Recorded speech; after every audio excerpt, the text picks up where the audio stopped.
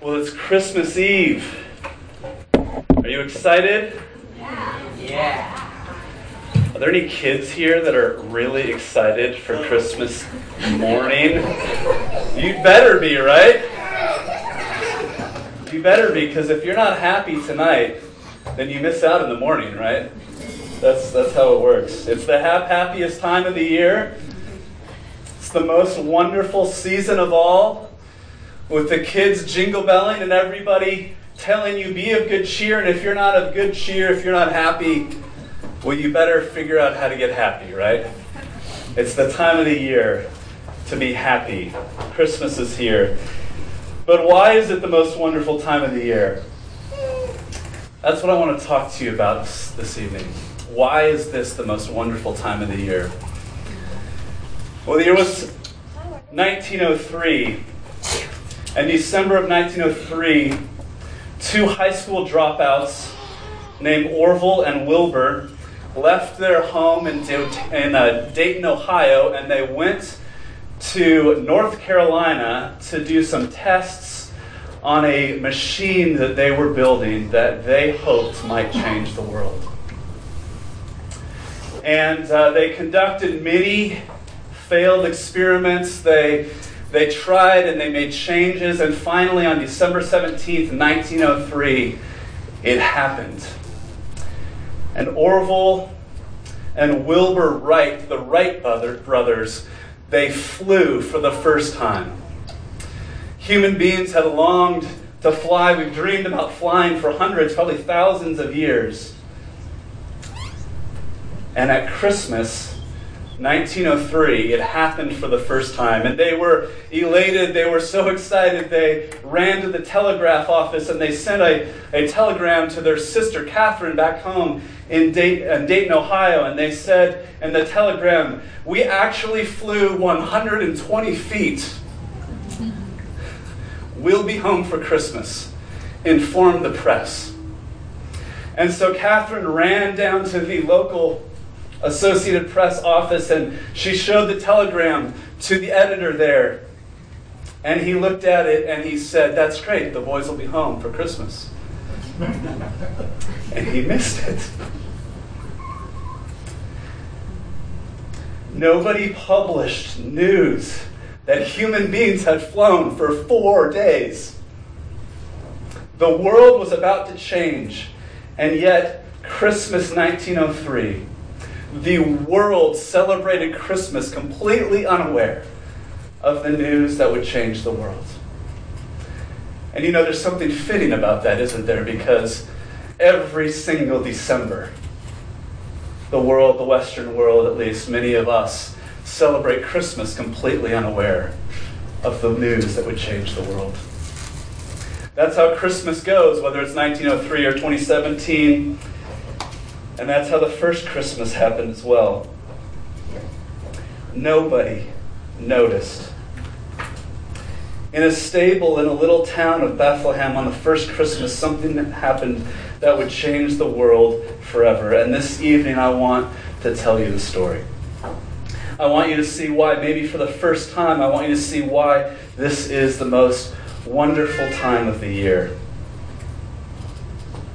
I want you to see that this is not just the happiest season of all, but that Christmas brings not just happiness, it brings joy. Joy that doesn't fade. Joy that will sustain you in the ups and downs of life. And so I want you to look with me at the story of the first Christmas through the eyes of the one person who could not miss the news that would change the world on that first Christmas, Mary herself. The story of Mary that the Schrock family read for us just a moment ago. She was a young girl. This sounds crazy to us, but back in those days it was normal for a young girl to be betrothed at the age of 12 or 14. She was just a little girl. She was poor. She came from a town called Nazareth, a place that you've all heard of, but a place that was nowhere. Nazareth was the Barstow of the ancient Near East. The only reason it was there was because it was the intersection of two major roads. But nothing good would ever come from Nazareth. It's never once mentioned in the Old Testament. Nobody expected anything good would ever come from Nazareth. And so there was Mary, and she was betrothed to the village carpenter, Joseph, which meant that she was legally promised to him, but they hadn't yet consummated their marriage. And when the news came that though she was still a virgin, the power of the Holy Spirit would overshadow her, and she would become pregnant, and she would give birth. God in the flesh would be born through her.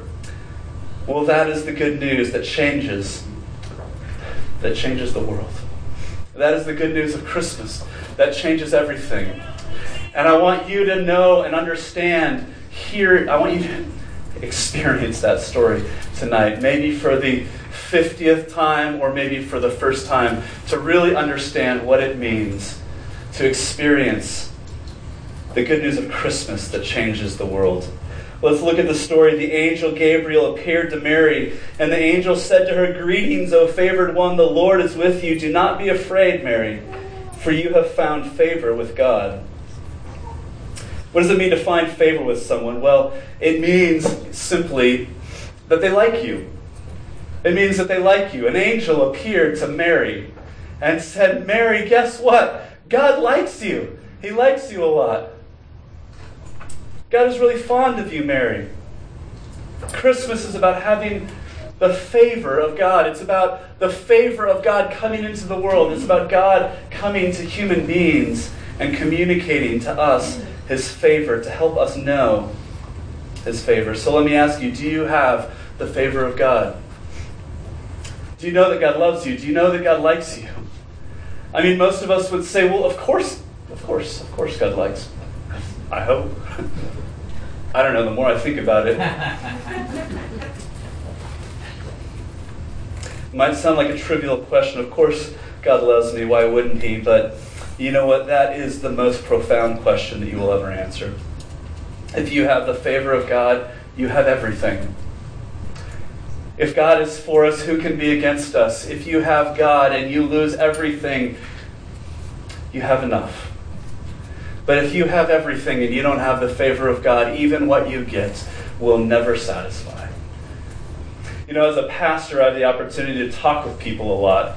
I sit down over lunch or over coffee and I meet with people and I talk about their lives with them, and it's wonderful. But often, as I'm getting to know people for the first time, we'll sit down together and the small talk will kind of fade, and then I'll ask a question. And I love to ask people this question. I say, "Tell me your story. Who are you? Where did you grow up?" And you know, every single week I ask somebody that question, and the first words out of their mouth, "Who are you? What's your story?" The first thing they do is they tell me about their parents. They tell me about their parents. I know there's like 4 of you here who are thinking that I'm talking about you. It happens every single week. These are grown men and women in our 30s, 40s, 50s, and beyond. And when we are asked to talk about who we are, the first thing that comes out of our mouths is this wrestling that we all have to know that somebody has found favor with us.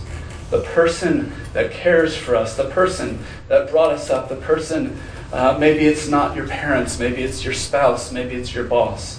We talk about wanting to find favor with someone.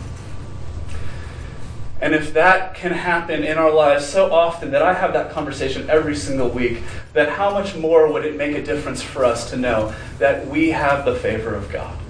I heard a story recently, a tragic story in many ways, about a man named Bob. Bob is a pastor in Florida. But Bob's mother was abused as a kid. And she was kicked out of her house as a teenager, and she gave birth to Bob when she was only 15 years old. And over the next 5 years, she had 5 children with 5 different fathers. And Bob and his siblings witnessed horrible and unspeakable things until finally the state intervened and separated Bob and his siblings from their mother. And they lived the next many, many years in and out of different foster homes. Things in foster care only got worse. In one home, Bob was forced to eat and drink out of a dog bowl. In another foster home, Bob witnessed his foster father beat his foster mother to death with a hammer. Because of his insecurity, Bob wet the bed until he was 12. And one foster parent wrapped the soiled sheets around him and made him stand in the doorway to his school to humiliate him as his friends filed past. In the 6th grade, Bob had the social ability of a 5-year-old. And his teacher wrote on his report card, "This boy will never amount to anything." And at that time in Western Washington, there was a couple in their mid-40s who were unable to have children. And the state said that they were too old to adopt a newborn, and so they sent them an album with the profiles of 500 teenage foster children. And that woman opened the book and looked through the pictures, and in Bob's word, for some reason known only to God, she came to my picture and said, "That's my boy." And Bob says, "I'll never forget that day, Christmas 1959. In eastern Washington on a snowy day, when this amply built woman came rushing up the sidewalk and folded me in her arms and said, 'I love you, Bobby.' That was the first time in my life anyone had ever said, 'I love you.' He said, I remember the tears running down my face when she asked me this question, 'Would you be my son?'" The story of Christmas is that God has come to earth to look you in the eye and ask you that same question. Will you be my daughter? Will you be my son? Will you be my child? If having the favor of a parent could have such a profound effect on the outcome of your life, can you imagine what it would be like to live life knowing that you have found the favor of God himself? Christmas is about what God does to make us his children, to put his favor upon us. You cannot earn God's favor. It's a gift. It's a gift, and that's why so many of us miss it, because we're trying so hard. We're doing so much in our busyness. We're rushing around, and we miss the gift. Mary doesn't receive God's favor because she's extraordinary. She's a nobody from Nowheresville. You can't earn his favor. It's a gift, and he gives it freely and lavishly. And so let me ask you again, do you know? Do you know the favor of God? Do you know that he loves you? Again, most of us say, well, yeah, I think, I hope. But the way that we live betrays us. We have a profound lack of certainty that we actually have the favor of God. Look at the way that Mary responds to this. You know how you know if you have the favor of God? Because you respond like Mary does. This is what Mary, the angel says, "Mary, you have found favor with God." But she was greatly troubled at the saying and tried to discern what sort of greeting this might be. Now, I know that sounds like the way somebody on Downton Abbey might talk. So let me translate it. What Mary says is, the angel says, "You have found favor with God." And Mary says, "Oh no, this is going to ruin my life. Are you kidding me?" Think about it. She's a young girl.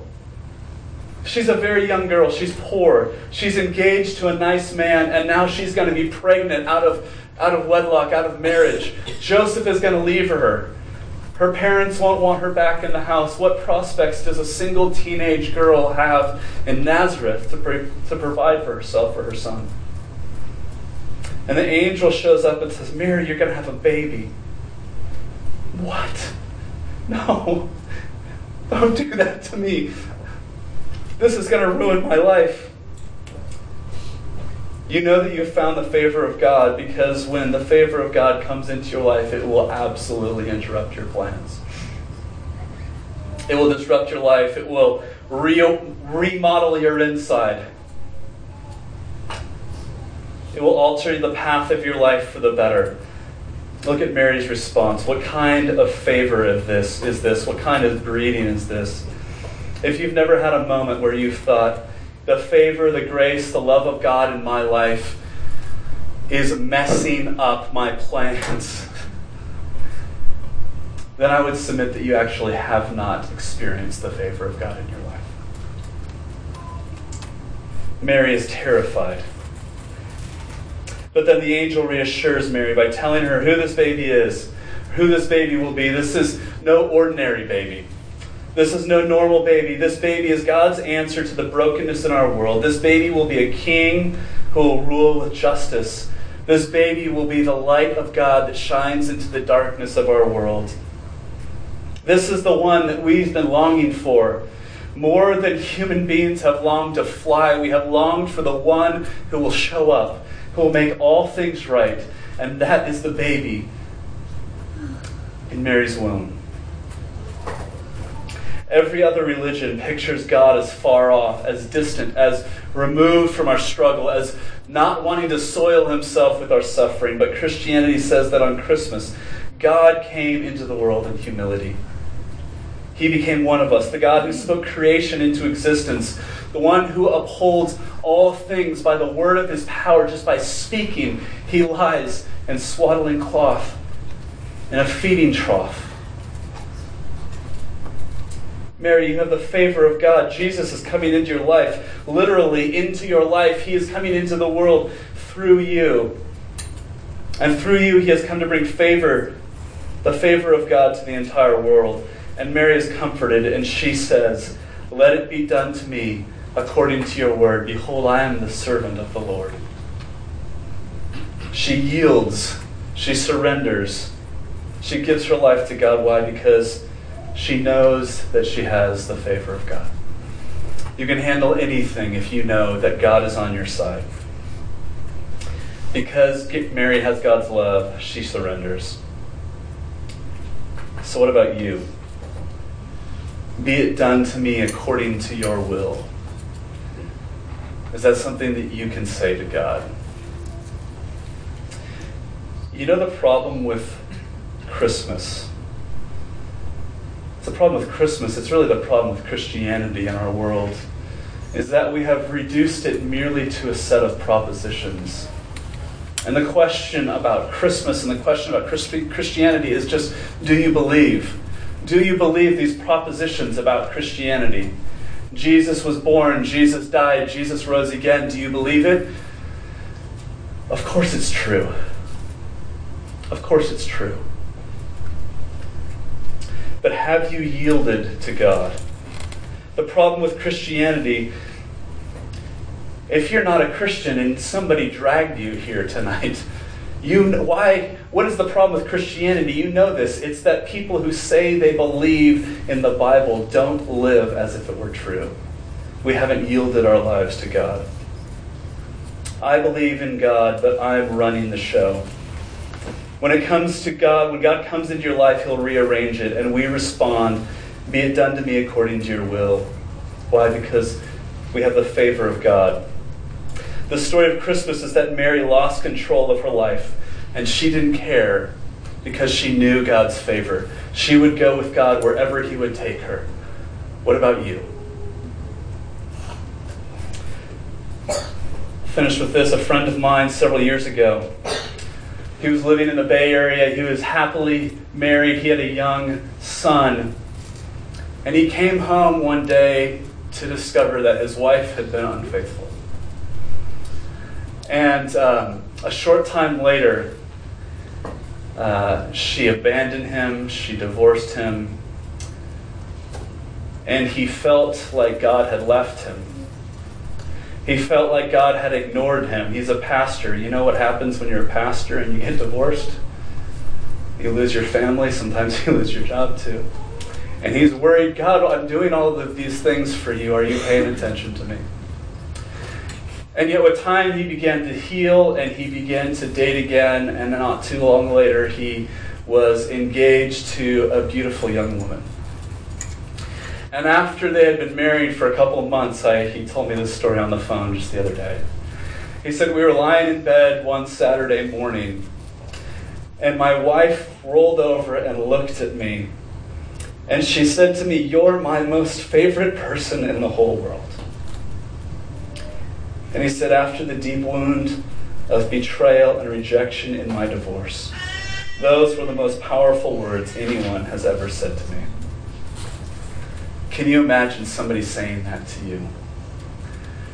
Well, the story of Christmas is the story of God coming into the world and looking you in the eye and saying, I know you, I love you, I like you, I am for you, you have my favor. God loves each one of us as if we were the only one. The story of Christmas is God coming into the world to tell us that we have his favor because of Jesus. And we respond with the words of Mary, "Be it done to me according to your will. I am your servant." Would you pray with me?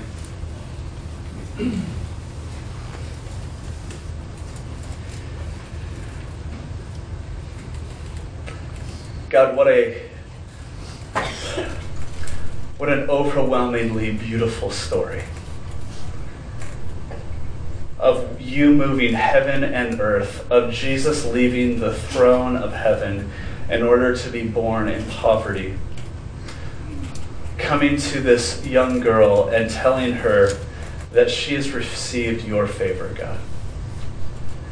God, would you help us not to miss Christmas in the celebration this year? Would you help us in the midst of the presents and the food and the family and the lights and the joy and the celebration to know that above all else, you have put your favor upon us. And would you help us to respond as Mary did by surrendering to you? Because if you are for us, who can be against us? We pray this in Jesus' name. Amen.